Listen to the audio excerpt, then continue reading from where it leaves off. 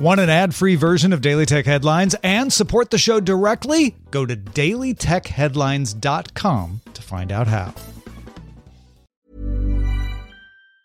Quality sleep is essential. That's why the Sleep Number Smart Bed is designed for your ever-evolving sleep needs. Need a bed that's firmer or softer on either side? Helps you sleep at a comfortable temperature? Sleep Number Smart Beds let you individualize your comfort, so you sleep better together. J.D. Power ranks Sleep Number number 1 in customer satisfaction with mattresses purchased in-store. And now, save 50% on the Sleep Number Limited Edition Smart Bed for a limited time. For J.D. Power 2023 award information, visit jdpower.com/awards. Only at a Sleep Number store or sleepnumber.com. My business used to be weighed down by the complexities of in-person payments. Then, Stripe Tap to Pay on iPhone came along and changed everything. With Stripe, I streamlined my payment process effortlessly. No more juggling different methods. Just a simple tap on my iPhone and transactions are complete. What's truly remarkable is how Stripe caters to all my customers' preferences. Whether they're using cards, Apple Pay, or other digital wallets, Stripe ensures a smooth checkout experience every time. Setting up Stripe was a breeze, taking just minutes to get up and running. From local markets to global retailers, Stripe helped me expand my reach and grow my business with ease. To learn how Tap to Pay on iPhone and Stripe can help grow your revenue and reach, visit stripe.com/tapiphone. These are the Daily Tech Headlines for Wednesday, July 25th, 2018. I'm Tom Merritt. Google announced it will start selling its own Titan security keys. The keys, which act as a universal second factor, similar to YubiKey, are available in USB or Bluetooth versions to Google Cloud customers now, and eventually will be on sale for everyone.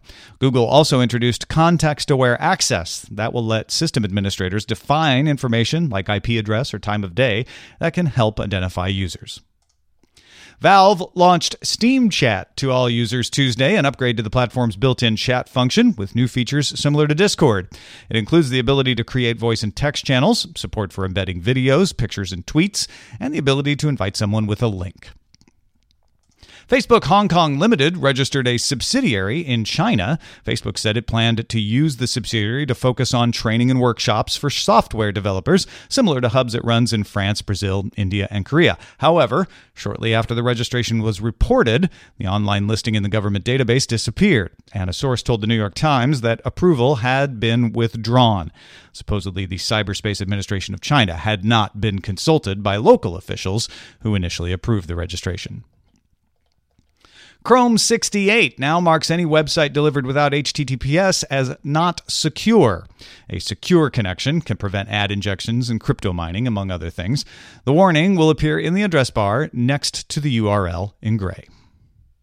CertCC has sent out a security advisory regarding a Bluetooth vulnerability discovered by scientists from the Israeli Institute of Technology, Lear Newman, and Eli Beham.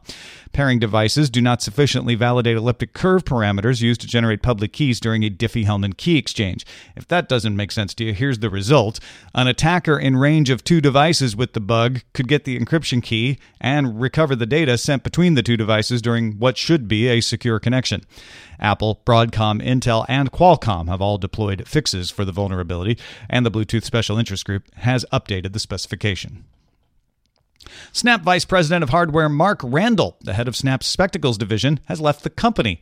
Randall took over Snap Lab in September and oversaw the release of version 2 of Spectacles in April. Senior Vice President of Engineering Jerry Hunter will now lead the Snap division.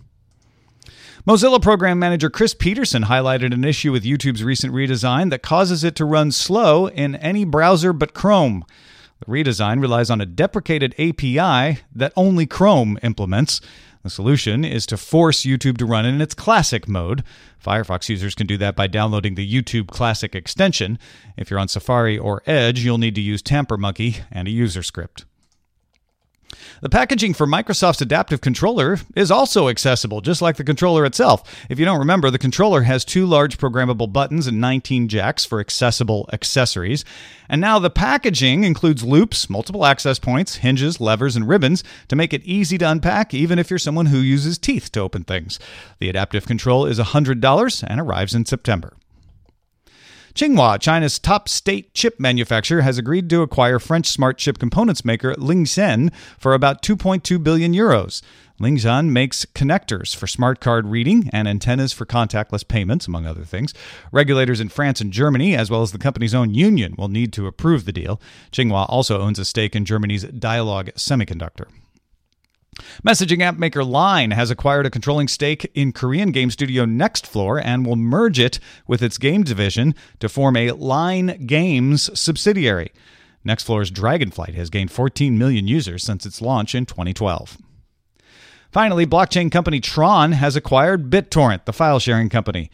Tron founder Justin Sun says Tron is now the largest decentralized internet ecosystem in the world.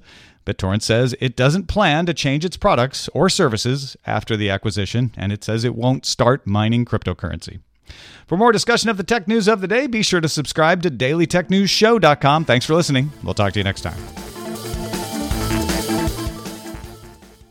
My business used to be weighed down by the complexities of in-person payments. Then, Stripe Tap to Pay on iPhone came along and changed everything.